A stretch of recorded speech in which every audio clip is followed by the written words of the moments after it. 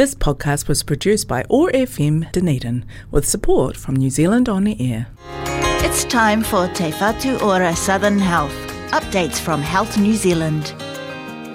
Well, today I have the pleasure of speaking with David Gow, Te Whatu Ora Chief Medical Officer for Southern. As we approach the winter season and get into it, David is going to provide us with some valuable insights on how to safeguard our health. And on top of that, we'll talk about the significance of immunisations and shed a little bit of light on the Healthy Homes Initiative. Morena, David, great to have you with us. Yeah, kia ora, Jeff. David, let's face it, it's a bit chillier this morning. Winter is certainly here, we know that. Let's talk about winter wellness. What aspects of our health should we be focusing on this year? Firstly, thanks very much for having me along, Jeff. As you say, winter is starting to bite. We're looking to focus this year on immunity and also the kind of healthy home environment as well. This is part of our Go Well This Winter campaign. To try to sort of safeguard our health. So in the first instance, really what we're saying to our community and whānau is that if you're sick and you're really staying at home is going to be the best option in the first instance to help protect our immunity. Wearing a mask if you're going to be in and around crowded places to try to reduce any transmission of any illness. And also choosing the best healthcare options from the range that we have available. So, David, in your experience, what are the most prevalent health problems that arise during the winter season, and what steps can people take to minimise the risk of getting sick?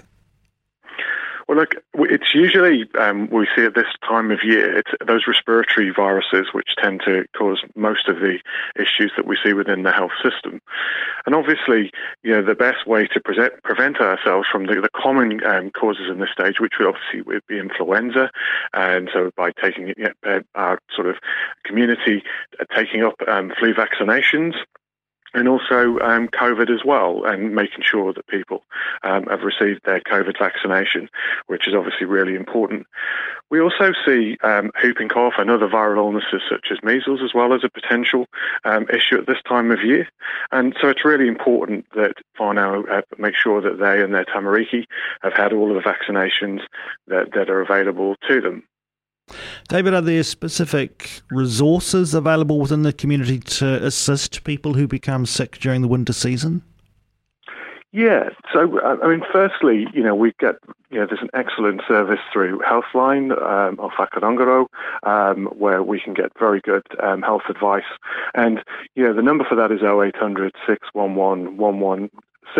That can be used any time, day or night.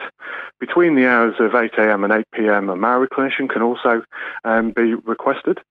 We need to remember as well that we get really good access to health advice from our local pharmacists as well. And of course, your local health provider in terms of, general practice.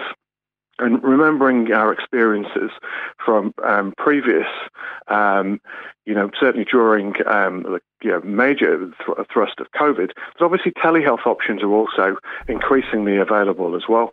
And of course, if it's an emergency, call 111. So from the health issues that we've been talking about this morning, how does the occurrence of those in our community impact the level of pressure there might be on our hospital? Well, of course, remember that our hospital staff itself are also prone to these illnesses as well, and we're pushing these messages, to our staff as well, because obviously if we get staff sickness, that can reduce our ability to respond. But certainly, if patients and whānau default to using ED in the first instance for a presentation, that can have a major impact on our ability to look after those more serious conditions. And that's why we would like patients and whānau to use that full range of options available to them. Of course, ED is always open. We're always going to be there for the serious illnesses, and we're keen to support our community in any way. But it's really important that we use ED for what it's meant to be used for, and use that wider range as well to help take pressure off it. David, you mentioned earlier the Healthy Homes Initiative. Tell us a little bit more about that and how people can benefit from it. Obviously, our home environment is extremely important to health. It'd be no surprise to anybody that obviously if a home is cold and damp, then it's more likely to affect people's health. I mean, ideally, we should have our temperatures indoors above 18 degrees. And certainly if we've got infants or elderly or we've got patients who are sick at home, then we'd like that to be above sort of 21 degrees ideally. As the temperature drops, it can affect people's ability to breathe and have a wider effect on people's health. So there is the Healthy Homes Initiative, which has been running through Aotearoa for a number of years. In the Southern District, this is led by Arcoa, and the number for them is 034 742271, and you can also access information around that on arcoa.co.nz, and they can provide support to provide that healthier, warm environment at home and to look at people's environment to see if there's any other interventions which can be done to improve the home circumstances for whānau. Just finally, David, this is something that perhaps sometimes we neglect and don't include in our discussions, but let's talk about mental health. How can people look after their mental well-being during the winter months? You may have heard, Jeff, of a condition called seasonal affective disorder. And certainly, this appears to be linked to the amount of natural light that we receive. And of course, during the winter months, the days are shorter, and that can have a negative impact.